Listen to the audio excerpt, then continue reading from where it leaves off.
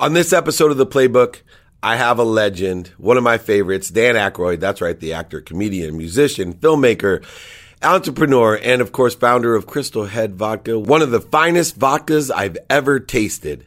Well, you get to see the toast of life with Dan and I, as well as understanding how and why passion is the marrow of success. Join me for all of this and more on The Playbook. This is Entrepreneurs, The Playbook, where each week I bring you some of the greatest athletes, celebrities, and entrepreneurs to talk about their personal and professional playbook to success and what made them champions on the field and in the boardroom. I'm your host, David Meltzer. This is Dave Meltzer with Entrepreneurs, The Playbook, and I am so excited because I have a legend, but more importantly, a mentor from afar. Dan Aykroyd, everybody knows, actor, comedian, musician, filmmaker, but he's also an incredible entrepreneur. He founded the Hard Rock Cafe, the House of Blues, and also Crystal Head Vodka, one of my favorite vodkas. My favorite drink is vodka. And I'm going to start, Dan, by saying, with everything that you have going on, why would you start a vodka company? Well, it comes, at this point, we've got to have fun in life at this age. And everything I do has got to have an element of fun. It just can't be work and remunerative. It has to be exhilaration there. And what happened was I basically just wanted a better margarita on my dock in Canada in the summer. And that's what got me interested in the liquor business. You could only get two brands in Canada at that time, and they weren't luxury brands. And so I met an amazing entrepreneur who you'll know, JP DeJoria. I don't know if you've had him on the show. He's a great interview. He started Paul Mitchell Systems and Patron Tequila, and he co-founded House of Blues with us. And so he co-founded House of Blues, and I was having a cold shot of tequila with him, and it changed my whole perception of tequila. And I said, how can I get this up to Canada, to my little government liquor store in the village that my cottage is near? And I said, you got to bring it to the whole country. So JP and I set up an importing agency, and we brought Patron Tequila into Canada, and now it's the number one luxury brand. It's owned by Bacardi now, but we helped them build their legacy in Canada, and we had just a lot of fun. So learning about the business, I started to look for other categories, and I thought, well, if we're going to take a shot at a brand, might as well go into the biggest category of all. That's the $50 billion pie of vodka worldwide. And began to educate myself there and found out that many lesser products add a glycerol, limonene, and sugar. Glycerol, cousin to antifreeze, limonene, cousin to cleanser, and sugar. They don't put enough to kill you. But I thought, wait a minute, can't we have a vodka that doesn't have that in there? And I started to taste things. Any of the vodkas I tasted smelled like perfume, or they smelled like nothing. They were very over viscous. One of them was like a cat's tongue. And I thought, I can fix this category. So we went to the Newfoundland Distillery, the Liquor Distillery Corporation of Newfoundland, Canada, the government distillery. And we said, we want to do a pure spirit. We want to strip the additives out. And now here we are, 74 countries later, 10, 11 years in the business, and with our tasting notes we're so proud of. Sweet, vanilla, dry, crisp, with a kick of heat off the finish. Beautiful product. Even more importantly, on the marketing side, obviously, I have found comedians understand marketing because people buy on emotion for logical reasons, and nobody understands human nature more than a comedian. And because you have to know that emotion and connect, viscerally, like you said, emotionally connect to people. And when I was working, I mentioned with Sidney Frank, I thought he was insane when he commissioned a vodka bottle, which was kind of the low end liquor when he started Grey Goose, with $1 million artist to commission this extraordinary bottle. And I kept on saying, what are you doing? You're going to waste them. And that back then, $1 million was a lot of money to put into a bottle for a design, and especially vodka, right? Which was a different drink. But lo and behold, I never thought I'd see a cooler bottle. But this year, how on the marketing side or the emotional side, you got a great artist as a partner to create a piece of art. Here, this is the bone edition, but a piece of art to pour your drink. Well, we we had this cleaned up fluid, and we wanted to sell the story of purity and enlightened drinking, enlightened thinking. The Crystal Head legend seemed to do that for us. But you'll notice our bottle has a smile on it. It's a grinning bottle. It's a happy bottle. We just wanted to have fun and do something that had never been done before. But, I can't go up the door with any product that's not going to be AAA. I delivered most AAA movies, radio, records, television, really good quality entertainment. Certainly not alone and in collaboration with many people and with many great partners, but it was quality stuff. So I'm not going to put anything in that bottle, a beautiful bottle like that, that's anything less than AAA fluid. And the awards around the world have proven that people like it for its purity and the non-additive aspect of it. So the bottle was to sell purity, and it was also to have fun and do something that would shock people. There was a wonderful and intrigue them. There was a wonderful man, the Notorious family up there in Buffalo, New York, Bert, and his family. They have a couple of liquor stores up there. I think it's Pioneer Beverages, I believe it is. The salesman brought the bottle into Bert, who was an old hand man. He's seen them all. He's seen all the gimmicks. He'd seen every, This is 40 years in the business, maybe more. And the guy put the bottle on his desk, and Bert looked at it, and he just shook his head, and he smiled, and he said, "That's the coolest thing I've seen, Wow." And the guy pitched him on the fluid, said, "It's good." He said, we'll order it right away. He had the smile, he just broke into a smile, because that's the reaction we wanted with this bottle. Isn't that neat and funny? It is awesome. Yeah. I'm just saying, like a Psycho Bunny, or I have a brand, the Ferocious Buddha. It's a smiling truth and enlightenment, and it makes people think and smile at the same time. What is the fluid? There's no fluid on either. It's a clothing brand. Neat. Oh, cool. But the dichotomy and the energy, which is what I want to talk about. I'm a big frequency person. You are known as a spiritualist, a medium. Like I channel. I think most great comedians channel. That comes through them. I've been blessed to be around a lot of talent. Your friends who have told me they could walk off a stage of a stand-up and not have a clue what they said. That things were just coming through them. And yet you have the mathematical side where you see frequencies and vibrations like I do. You could look at a floor differently and see that in this bottle and the product actually have a frequency. How much of your actual intention went into the fluid in the bottle as far as having the right frequency? Well, as you know, crystal has a piezoelectric property and a storage property, and of course, crystals have inner vibrations. The bottles that we make are obviously not crystal because crystal has lead in it, and we don't want to make a substance that has lead. We make the bottles in Slovenia, and we make it in France and Italy, and they are glass, and the top glass, top silica in the world is used, of course, with that mix for that bottle. But the crystals that we pour the vodka over are called Herkimer semi-precious stones, and they're two-sided stones. They're neat little crystals. They appear in maybe 3 areas of the world. There's a field in Afghanistan, one in Oaxaca, Mexico, and there's one in Herkimer, New York, in upstate New York. General Herkimer was a Revolutionary War hero who died at the base of a tree in the county, shot in the Revolutionary War. They've named the county for him. And you go in the summer and you can walk through the field. You'll rent like a plot from a farmer, and you can pick these crystals right up out of the ground. They're bubbling up out of the earth, unlike a kimberlite diamond, which has a pipe, and you have to dig 1,000 miles, 1,000 feet, down and a mile around to get to it.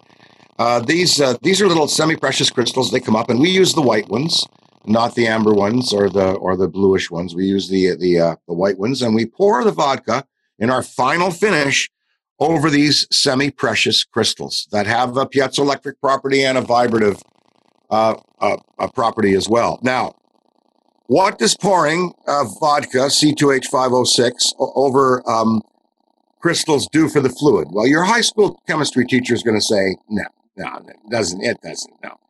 But we've had people taste our fluid without the crystal pour and with it, and they prefer the crystal pour. And to me, it just kind of finishes off our legend. Enlightened drinking, enlightened thinking, a pure fluid in a pure looking bottle. When he told me that some products use the crystals in filtration, I said, I definitely want that for my vodka because it fit our legend and our spiritual message. And indeed, yeah, those crystals. And you know what? We need a lot of them because they yellow up after a while. Even though if our vodka comes out of there, it's pure. There's no other substances. It's pure. We have our 4 times distillation, our 7 times filtration. The water is pure anyway. We run straight flat on the spectrograph. But even so, even after all that, pouring it over the crystals, after about, I think it's like 3 or 4 months, we have to replace the cone of crystals because it's drawing some kind of psychic negative energy out of there to make the purest, cleanest vodka on earth. And I love good vodka, but one that's going to give me enlightenment is even better. It's really interesting. I deal with so many different entrepreneurs, and no one's ever brought this parallel up to you, but I was blessed right before he passed away to sit down with Kobe Bryant. My God! Oh. Extraordinary person, and exactly. And you probably have spent time with him, but what was extraordinary is we were working on the book project. We were working in China, around the world. He had movie projects, TV projects, and everything he touched, though, is you were detailing the specifics and the care and the quality as you would aggregate into an enlightenment. Everything that he did, he put his best into for his purpose, right? He was a perfectionist. He had a purpose to what he did. I always say you give meaning to what we see. You are a person that gives meaning to what you do, and it's to have fun, right? You want things to carry this higher vibration that, the way it looks, the way it feels, the way it drinks, and what it does to you energetically has a purpose. And I see a great parallel. Very few people have this, that I feel that no matter what you would do, whether it was the restaurants or the movies or the comedian or the author, you have that frequency. How can we help people, especially today, where you and I share a unified vision of the world of a human race? How can we help other people be empowered and understand what we define as enlightenment, or pursuing your potential, enjoying the pursuit of that consistently and persistently? Because most people look at you, Dan, and say, why the heck is he even messing around with a vodka company? He's done so much in his life. Why doesn't he just sit on his dock and drink somebody else's vodka? But yet, not only do you create a vodka company, but has the best bottle, the best processing, distilling, distribution, all the things you take. It's like Kobe Bryant. He would never put out a vodka unless it was like Crystal Head. Well, it's because of the fun of it. I have no problem consuming beverage alcohol. I'm able to do so in moderation. And I can tell you, you get ahead with 4 or 5 people around the campfire and start to discuss some of these issues that we're talking about, that bottle doesn't last long. I think that, there's several elements here. First of all, there's passion. That's the marrow of any potential success. Passion. That's the marrow. That's the driving fluid of any potential success. And then there's the quality of your product. It has to be impeccable. And also the loyalty and proper incentivization of your employees. Like, at House of Blues, you go into those places, man, they just love working there. So House of Blues has that ethic. And so it's that kind of service. And I think it came out of fun, but once you go to execute, of course, we're going to go and make it the best that it can be. And that's our whole modus operandi at the company.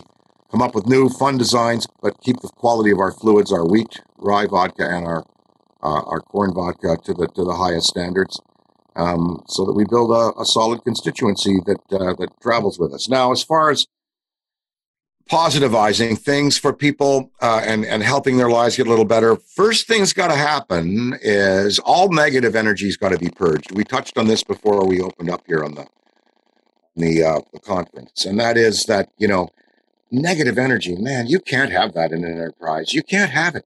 You cannot have an employee there that's in the enterprise that is besmirching another one, that is undermining their work, that has some spiritual psychic vampirism going on. When I started one of these companies, I had to get rid of someone really fast. And, I didn't. I hung on. They told me, get rid of this person, get rid of this. I didn't. I gave second chance, third chance, fourth chance, bap. Finally, in the end, had to cut the person. And the damage was severe by the time this person had gone in terms of the psychic energy of the company. So get rid of all negative energy. You have a project, you have a goal, you have to positivize that. You've got to believe that that can happen. And then, of course, it's got to be followed up by a lot of work and not giving up. I wrote scripts, hand them in. No, not buying. No. And then you hand it in and they go, oh, we like this. And then you hand it in to them the next week and they go, we like it. We want changes. You believe that you're gonna get something out of it in the end. And writing scripts is a good example of positivization because I start with a blank piece of paper when I write. That's it. I mean, a laptop or my pen, and I sit down, and it's a blank piece of paper, and it's my story, and it's the ether. And so, what happens though is after 5 hours of hard work, I have 5 pages, and I read it, and it ain't bad. Then the next day, another 5, and then a vision begins to coalesce. And soon your dream is coming true. You're on a set and, they've got a car jumping a swing bridge for you or a marshmallow man walking down Broadway, how did my dream has come true? How and why? Well, positivization, seeing the images, getting them down, doing the work, and then following through to make sure that it's the best that it can be. That's wonderful. Yeah. My personal mission in life, as I have grown, is to empower over 1 billion people to be happy. People like you obviously are sharing in not only the vision, but what I call the law of Goya beyond the law of attraction, which is get off your ass and do something. What I'm struggling with right now that I'd love your perspective on is I've always believed that one particle of light would overcome 1 million particles of darkness. And what I see today is the majority of particles in the universe are light. The majority of the people want unification. They want to be happy. They want to be healthy. And there's these few particles. I don't know what percentage of them there are. These few particles of darkness like existed in your enterprise. And yet light is supposed to be so much more powerful. And yet these few particles that can leverage and manipulate our governments and our media and other things shadow all the light that exists today that, I believe has evolved into this a higher thinking, into a higher enlightenment. And I focus on the superpowers and the light in people and try to extract, as we said earlier, the negativity. Why is the perception of darkness, so great when mathematically, technologically, spiritually, emotionally, vibrationally, and frequently, I know that the light is so much more powerful. The lessons, the light, and the love that exists in the universe is so much more powerful than these few particles of darkness. Light is much more attractive, no doubt about it, and it is much more powerful, but there's always been the duality of light and dark, of good and evil, and the power of evil is out there. It is strong, and we have to be like Jedi Knights. We have to pick up a sword, a flaming sword, a lightsaber of tolerance, a lightsaber of defense against these dark forces. We have to go out there and spread the Christian Judeo-Christian Jedi values of compassion, treating people as you would be treated, and striving to ally with good forces instead of evil. And, I'm not talking about sinning or, evil like being, adultery or addiction or all that. I'm talking about deep, deep rooted demonic forces that are out there to subvert individuals and ruin their psyches and their lives. And from a thought form to an actual entity that appears. You see cases all the time of people who are vulnerable, they're weak, they're depressed, and they start to see things. Dark forces begin to agglomerate to them. And so they need the help of friends and churchmen and authorities sometimes to get rid of these forces. They're very, very real. So we're standing there like a row of paper dolls now, looking into the abyss. This is what all of us are linked. All our hands are together. It's when that line of paper dolls comes together into a density that you get strength. And we've got to densify together and know that What's facing us is a common, I would say, adversary, and that is just the proponents of evil in the world, who are genocidal, who are inconsiderate, who are mean, right down to the level of some of the things we've seen in the racist psycho police individuals who've been out there in the on the cameras today. So we have to that's that type of evil we got to fight against.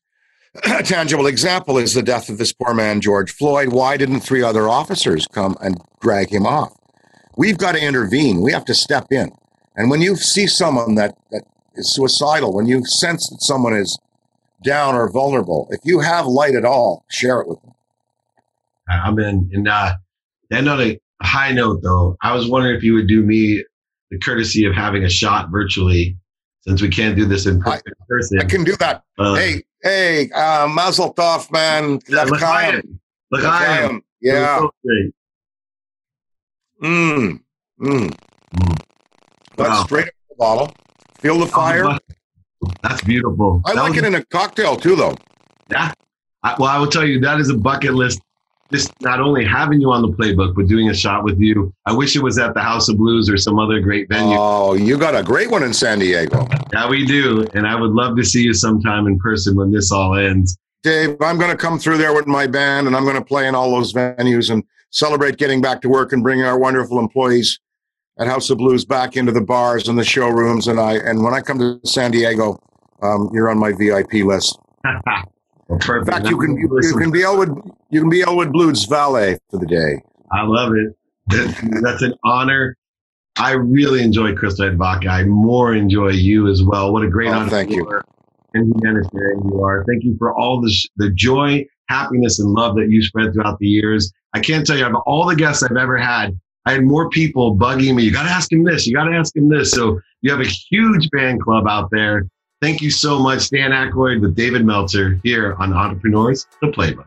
Well, I hope you enjoyed this week's episode of The Playbook as much as me. On a personal note, I just wanted to thank everyone for making The Playbook such a success.